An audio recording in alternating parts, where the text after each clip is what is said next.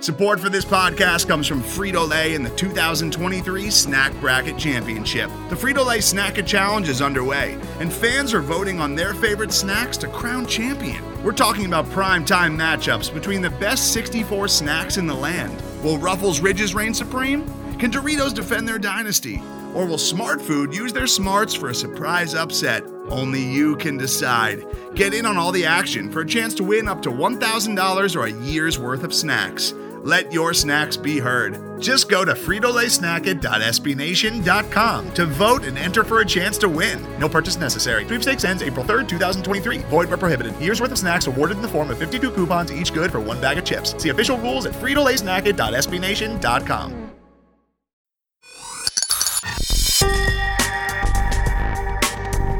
This is the Falcoholic Podcast, the official podcast of the Atlanta Falcons on the SB Nation Podcast Network. My name is David Walker. You can call me DW, and I'm joined by my normal co-host, Jeanna Kelley, not Jeanna Thomas. Jeanna, how are you doing? I'm doing great, thanks. How are you, David? Fantastic. As the NFL season is drawing closer and closer, we wanted to get your questions, the listeners' questions, about this very strange season answered by some true experts. So we asked two of our favorite podcast guests over the past several months to come back and answer some of these questions, true experts in their fields.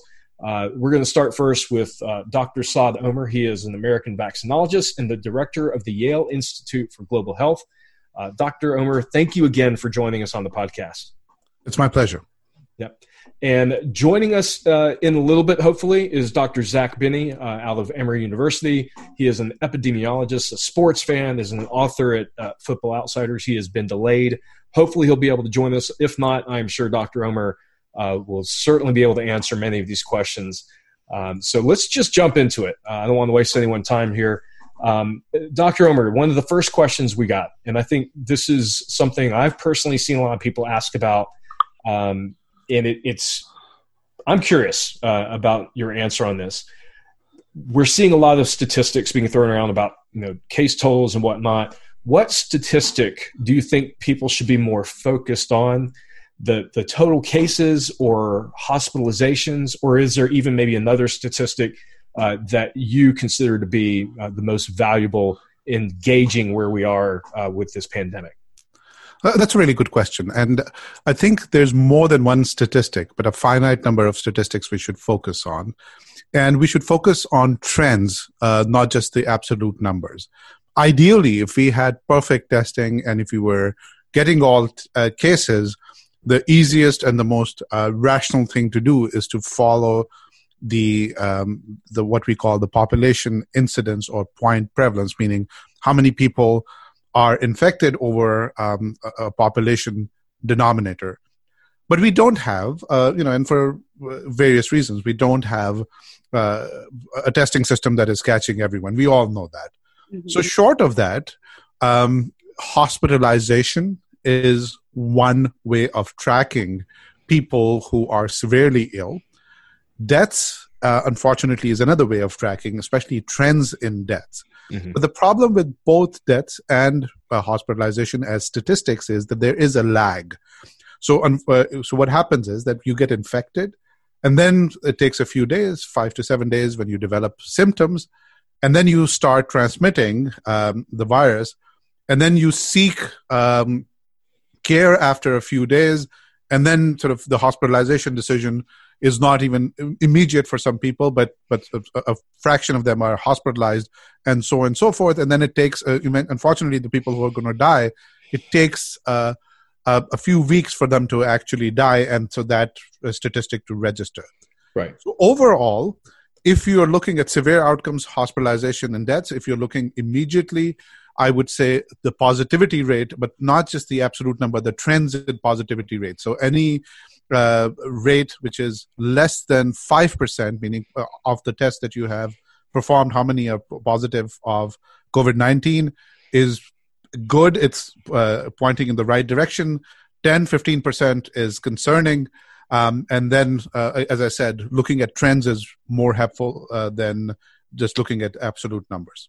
Right.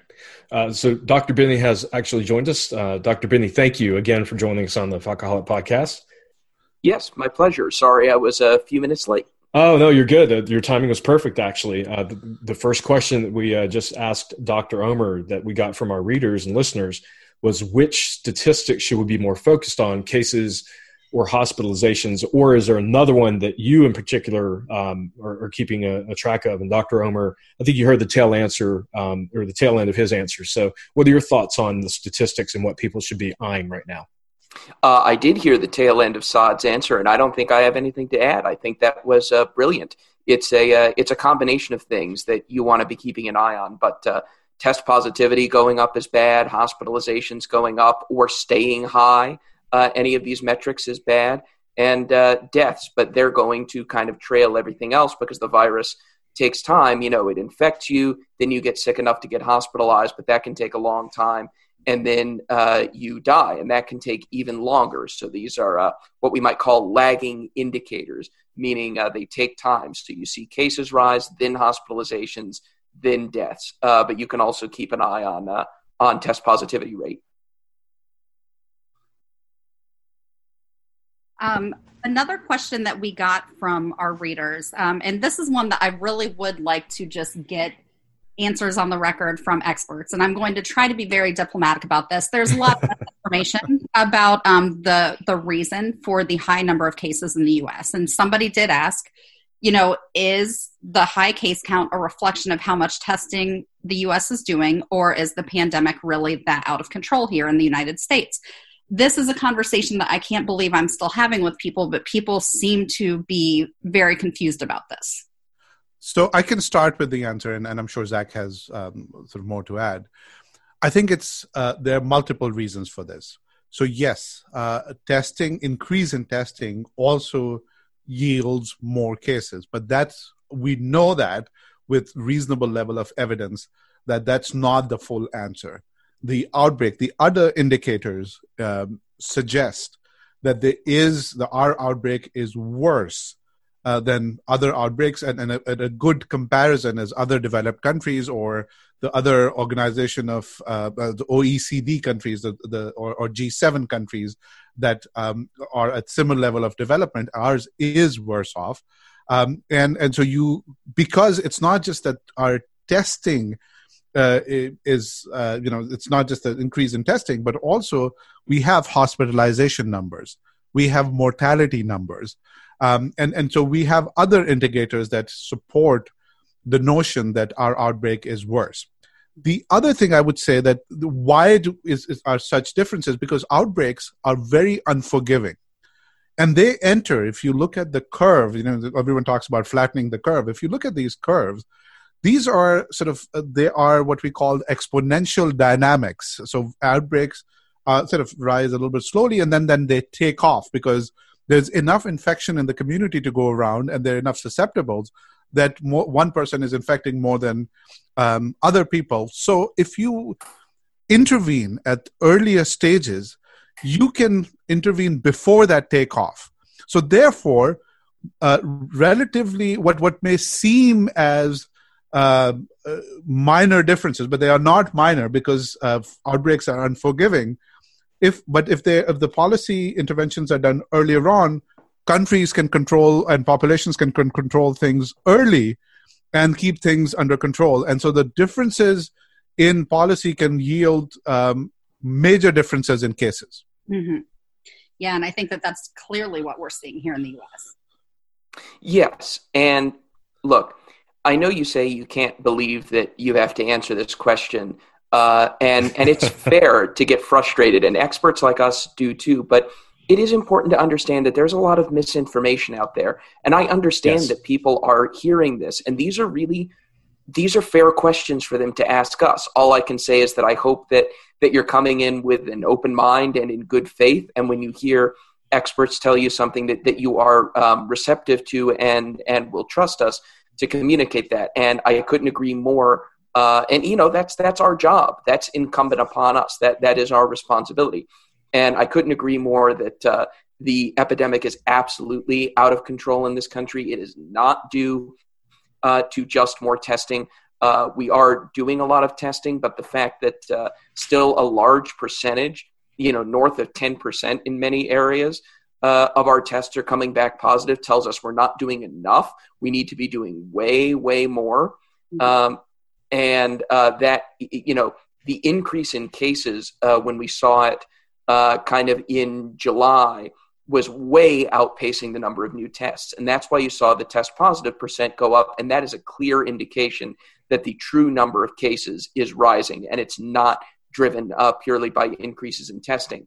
The other way that you can be sure of that is hospitalizations aren't affected by testing.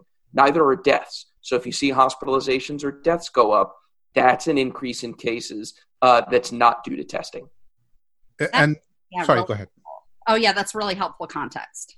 Yeah, so if I may add a couple of things to that deaths initially didn't go up, but as expected, that they started going up. There was a lag between the cases going up and then the deaths started going up.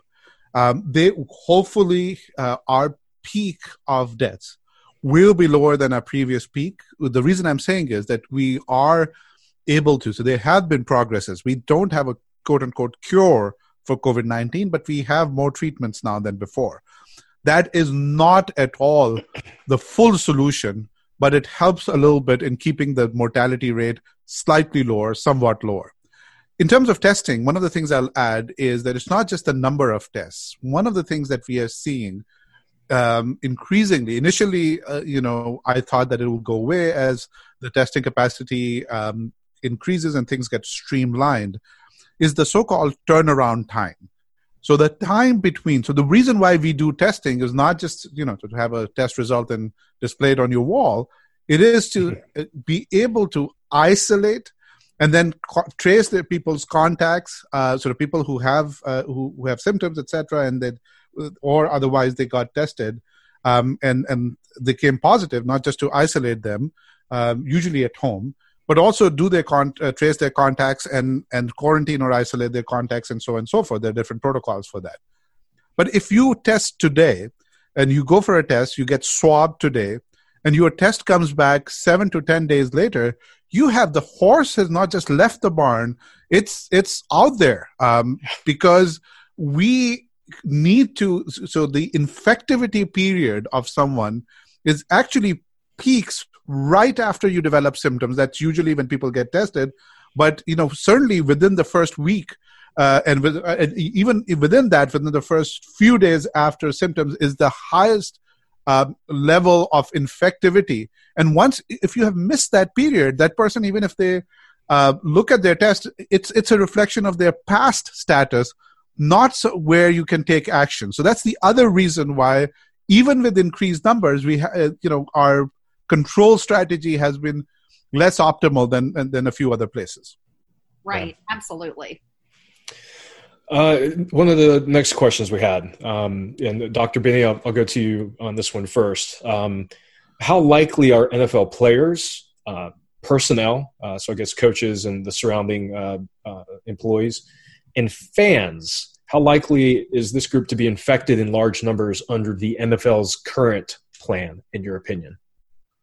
Well, I think that's really the question, right? And all we can do right now, we can look at a few things. Number one, what's happened so far with players reporting to training camp? And staff. It's a little bit hard to tell because we're not getting a lot of clear data about how many players who were placed on the COVID list were placed there because they tested positive or whether they just had contact with a case, which can also place you on the list. But it seems like the numbers of people showing up infected have been relatively low relative to other leagues. And we have not had any instances so far of large outbreaks at training camps after players arrive. So that's good. But we saw the same thing in Major League Baseball during their summer camp period. And then, after a few weeks, whether it was because of just having a little bit of good luck at the beginning or people letting their guard down or whatever it was, they have since had 2 large outbreaks on the Miami Marlins and the St. Louis Cardinals. So could we see the same pattern in the NFL? Quite possibly. The NFL and MLB are trying to run very similar playbooks. players and staff are living at home, in their communities, in contact with their families, and therefore they could bring the virus into the league. And you're relying on testing to stop that from becoming outbreaks. You're relying on testing and physical distancing and really minimizing the time that you're spending indoors at team facilities and stuff like that to keep one case, rather than turning into a big outbreak. So are the NFL's protocols sufficient to do that? If you're looking at Major League Baseball, I would be worried that maybe not. The NFL might say, look, we think that, we're learning from what went wrong with MLB. Our players are going to take this more seriously. Our staff are going to take this more seriously and be more careful. And we think we can do it. And maybe they're right or wrong, but we're going to see in the next few weeks, I think. So I'm definitely worried. I think that it's obviously safer to try to come back inside a bubble, and arguably that might be the only safe way to do it in the U.S. Right now with the amount of virus that we have. But the NFL is going to run MLB's playbook and see, and we're just going to have to wait it out and see what happens. I will say that the NFL, I think, has two disadvantages relative to MLB. One is it's more people. That's simply, It's a numbers game. It's more chances for the virus to get in. And then there's a lot more close contact. So if the virus does, say, get on the field, either somebody infected gets on a practice field or, God forbid, in a game, there's a lot more opportunities for that virus to spread both within a team and across teams than there is in MLB. Yeah, excellent points. Dr. Omer, your thoughts? Yeah, so the a couple of additional causes for concern for NFL, and even compared to MLB. One of the things is that, believe it or not, right now, because of the weather, so we knew. So I think I've been saying for a while, I've been on the record that what we expected in the spring was that the virus will continue to transmit over the summer. Because we had a previous pandemic, which didn't kill a lot of people, but it was a full-on pandemic in terms of infection in 2009 that showed us, and other sort of similar respiratory infections showed us that when so many people are susceptible, there is transmission in the summer. But we expected that the transmission efficiency may go down. So it's on a sort of case-by-case basis, the transmission of the virus will be less efficient based on higher temperature, higher humidity, etc. There's actually a little bit more evidence of that. And so, believe it or not, we are not in the optimal transmission efficiency season right now. We got the rates of infection and cases and hospitalization and unfortunately deaths because of high number of susceptibles, even in July and even now. But when it comes to the NFL season, it straddles, it overlaps with the conditions that are more optimal for the virus transmission. So that gives me, one more point to be concerned about. The other thing, the good thing is, look, daily testing is a reasonable strategy. But then as I understand, the strategy is to look for the utility of the strategy for the first couple of weeks. I would say there should be a serious consideration for, even if things are going well, to continue that approach of frequent testing beyond the first 2 weeks. Right. And the reason I'm saying is that we are all humans. And professors are humans, and NFL players with large contracts are humans as well. And so with all of that, there's a natural tendency to be a little bit more complacent after the first few weeks of things going well. And so therefore, I think there should be a higher threshold to remove that frequency of testing after the first few weeks. And then on top of that, on top of the behavioral parts of these things, there is this, again, overlap with the so-called respiratory season, the so-called higher efficiency of virus transmission. And so that's the other point I think that should be considered. So you're saying, I'm sorry, go ahead, Dr. Binney. Oh, no, I was just going to say the last thing you asked about was the safety of fans. Yes. And I really hope that they're not going to end up putting any fans in the stands this fall. I think that's begging for the potential for a super spreader event that we really can't afford at a time when we're struggling to even open schools, right? We have to prioritize contacts. And I'm sorry, but I don't think NFL games should be a priority. And I am particularly disturbed by the reports that we have from more than one team that they're trying to get plans approved for 10 to 20,000 people in indoor stadiums. Yeah. With retractable roofs, perhaps, but that those are still indoor concourses, indoor bathrooms, indoor concession stands. To me, that is just completely absurd. Given the situation that we're facing as a country right now, it boggles the mind, and it shows a real messed up list of priorities. Yeah, I agree. I can see the rationale. So obviously there is the varying definitions of essential, etc. So games with fans, I don't see any justification before we have a vaccine. Games without fans, I understand the value, the societal value of sports, the value, the mental health value at a population level. If we have something to look forward to something to cheer for, I get that. But I absolutely agree that, and even that under sort of, with rational decision making and so on and so forth. But I think that it's playing with fire to have even people say that it's half the density or half the capacity of fans. That just doesn't add up because there are still lines at the bathrooms and all sorts of other things. It's not just the relative numbers, but it's the absolute numbers as well. And so I think there should be planning to keep players safe and the staff safe and sort of continuity of operations. But I don't think the teams should not consider putting fans in the stands. Yeah, there's actually a tool from Georgia Tech that you can use to estimate the probability that somebody infected with COVID-19 is going to be at an event that's thrown. And when you start getting into just 100 people or 200 people at an event with the amount of virus that we have and the degree of transmission that we have right now, much less if it gets any worse in the fall with a seasonal worsening, it is almost as big a guarantee as anything you will ever see in life that somebody in that group has COVID-19.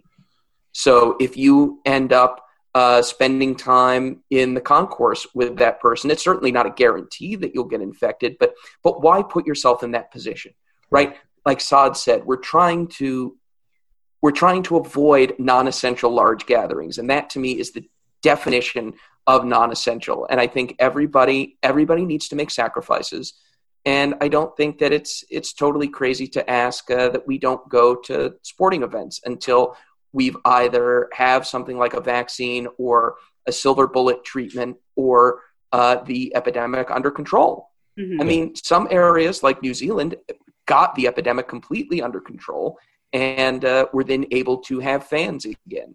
But that's the point that you have to get to, the New Zealand, Vietnam, South Korea level. And we have not shown the interest in getting to that point. So you don't just then get to shortcut and say, well, we need fans, we want fans, so we're going to have fans. You didn't put in the work. Yeah. Today's episode is brought to you by Cars.com.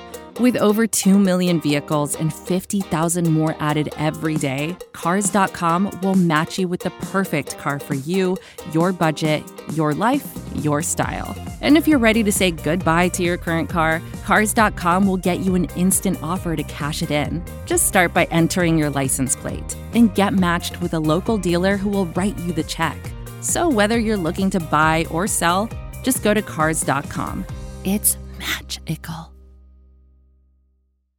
Absolutely. I do just want to emphasize that we also asked you both that same question on the last podcast. And Dr. Binney, that was when you asked if it was okay if you on the podcast. So Your feelings remain strong about it, and for very good reason.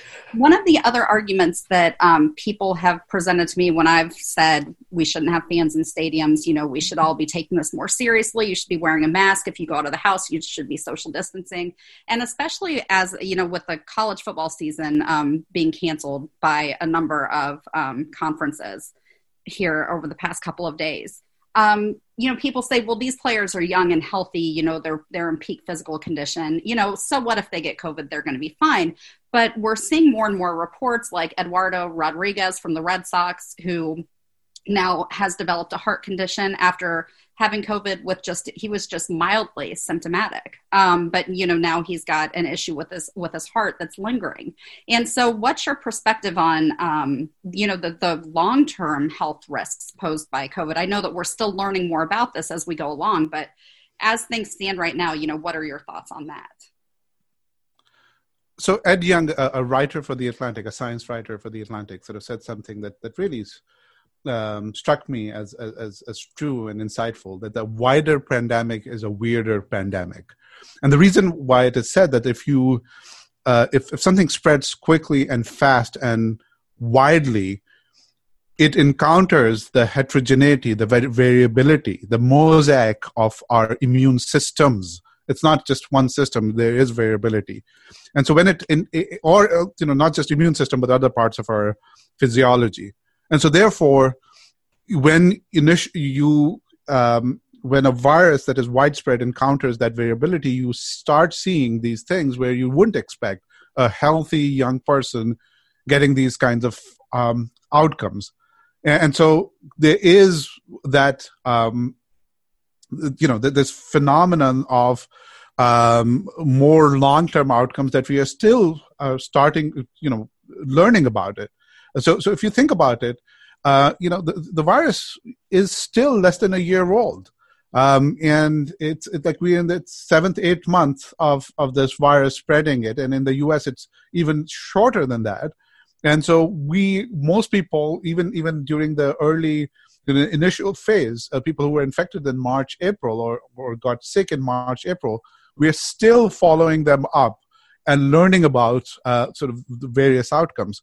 So we need to be careful about not sort of having the final word on the impact based on a few months' data, because a lot of these things that impact, that have this widespread effect on the body, and that we know already, that because of the so-called, we call it the cytokine storm, where there is this misfiring of the immune system very widely, it affects different organs, and then leads to other cascades. For example, you have these sort of clots, microclots, etc., and then there are neurological outcomes, and so on and so forth.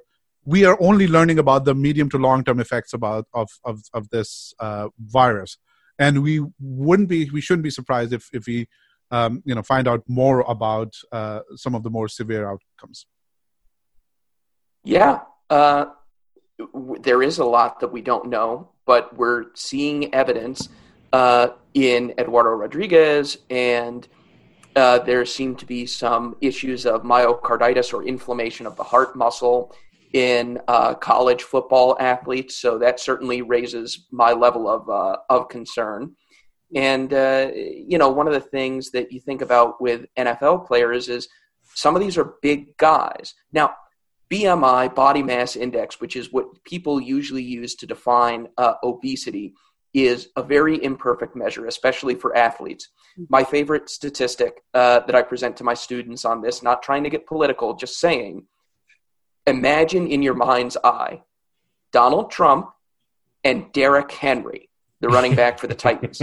They have the same BMI, okay? Because it's only height and weight that go in. Okay, so having a high BMI isn't necessarily the be-all and end-all of, these guys are high risk. But when you start looking at offensive and defensive linemen, some of these guys are carrying around quite a bit of extra weight, fat weight, because it helps them, right? They're not 100% muscle, 0% body fat.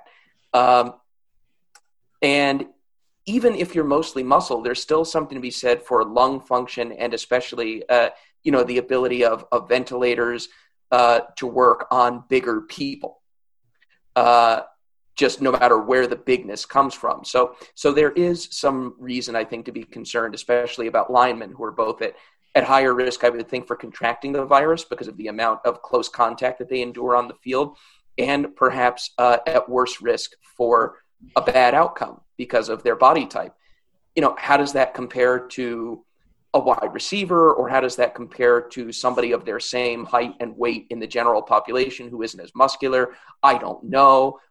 They're probably not at the same risk that, say, an 80-year-old in a nursing home is, right? But it may be a little higher than you would think from 27-year-old elite athlete, right? But the truth is we don't know, but it's something that I know everybody is concerned about, and rightly so.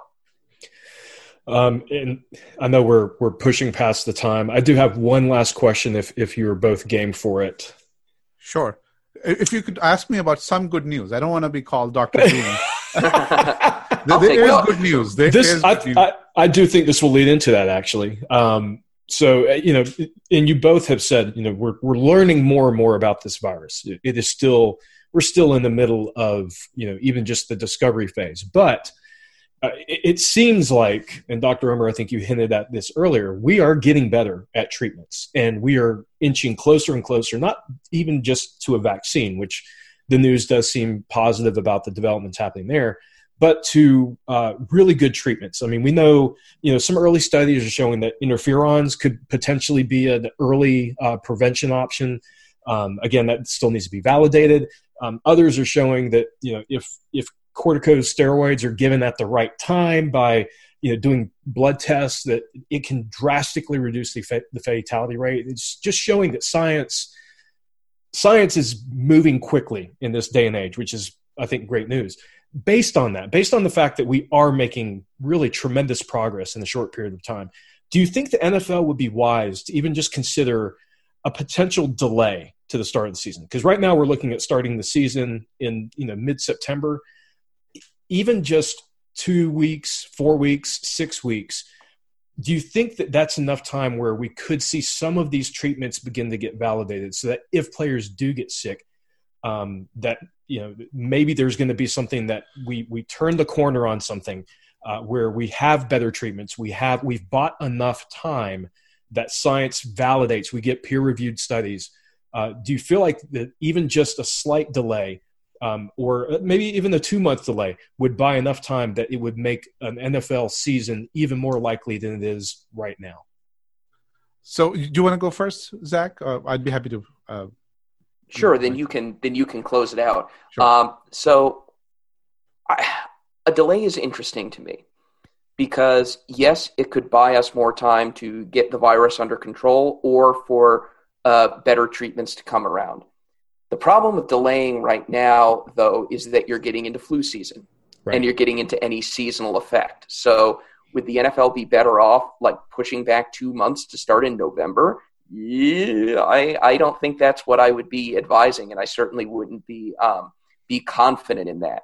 If you wanted to push back to the spring, to the other side of flu season, then you're sort of avoiding that issue, but that's a long delay. And then what are the knock-on effects for the 2021 season? So right, I'm sure they really do not want to do that. What I would see as the most likely way that we improve is that we really move our focus to more rapid tests that identify people who are infectious.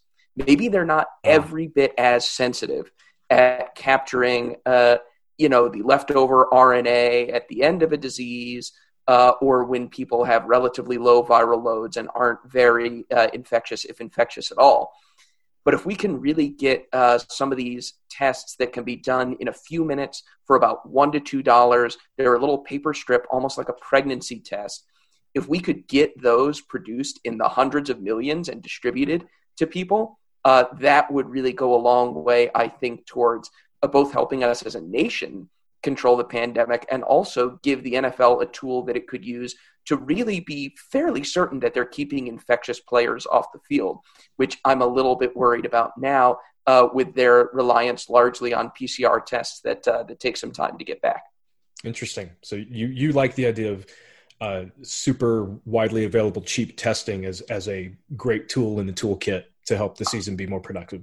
I do. I've been thoroughly convinced by the arguments that I've seen on that. I don't know if Saad agrees, but I've been convinced.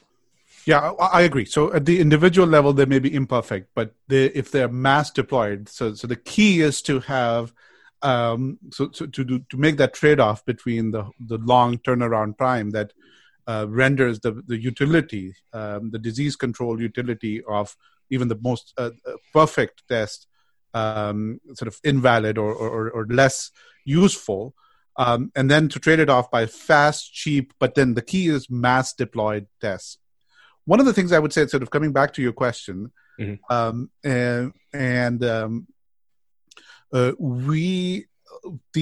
In addition to the therapeutics, if we had the vaccine timeline aligned a little better, then that would have could have played a role in this these kinds of decisions. So currently, I don't know when an approved vaccine will be available because it depends on the results. My best guess is still early next year in terms of approval, and then sort of starting to vaccinate because it takes some time to ramp up, even if there is a parallel production investment going on. But the results are expected in November, or that's the current estimate. The trials have just started, the phase 3 trials in the U.S., and those are the ones. I think we should filter other noise about like sort of vaccine from Russia, etc., because for good reason we have regulatory safeguards. They never did a phase 3 trial. They vaccinated very few people under experimental conditions, and now they're mass deploying. We don't have that system, and for good reason that we do test our vaccines so that we are able to say that they are safe and effective. Yes. So based on that timeline, so those results, at the earliest, even just the results will start coming out in November, etc. Unless it's such a huge effect that they sometimes stop the trials early and say announce the results. But the best guess is that's when the results will start coming out. And so that's, if the alignment was better, then that may have, and then there's always a lag in terms of deploying, etc. At the end, sort of what I would say, just sort of there was something that was mentioned. The Big Ten Conference has, nixed their football season. Look, the Ivy League doesn't get a lot of respect in football. We did it way back in July. So yeah. But I think it's good that college presidents took some time in thinking through the prospects of to be very honest, and I'll get into trouble by saying that I think for some colleges the football season is more expendable. I wouldn't name names than other colleges. So it's understandable that some conferences would take a little bit more time. I would remind you, Dr. Omer, that the Falcons actually have not one, but 2 players on the roster that went to Yale University. Yeah, so, exactly. Yeah. So a lot of respect for what Yale has produced in the NFL in very recent years. So with that, again, thank you both very much for rejoining us on this podcast. We did get a lot of questions, both on. Wait, can I give one more patented analogy? Oh, yes, analogy please. Okay, yes, absolutely. So on the subject of slightly less perfect tests, but that can be distributed much faster, much cheaper, and much more broadly, I would rather field a defense with 12 guys who are decent than 5 Pro Bowlers. Right? Give me 5 Pro Bowlers on the field. Any offense is still going to be able to run me over because I only got 5 guys. But you give me 12, you spot me an extra guy, I'm going to be able to do a lot more damage, even if not one of those guys is a Pro Bowler. So right now, we need a big defense with lots of guys. That has to be our priority. And if we can do that, that is going to help us stop the virus from moving down the field. I love it. And this is why this is your 3rd time on this podcast. This is why we love having you on, both of you as experts. I know Jeanna will echo this. We truly value your opinions, your expert opinions on these matters as we head into what is inarguably one of the weirdest NFL seasons I think we'll ever encounter. So Dr. Omer and Dr. Binney, thank you again for joining us. We will provide links in the article that will go up at falcoholic.com of where you can find these fine gentlemen on social media. And you're probably seeing them and hearing them in a lot of places these days, and for good reason, as you can tell. So for Jeanna Thomas, Dr. Saad Omer, and Dr. Zack Binney, this is David Walker. Thank you guys for tuning in. Talk to you next time.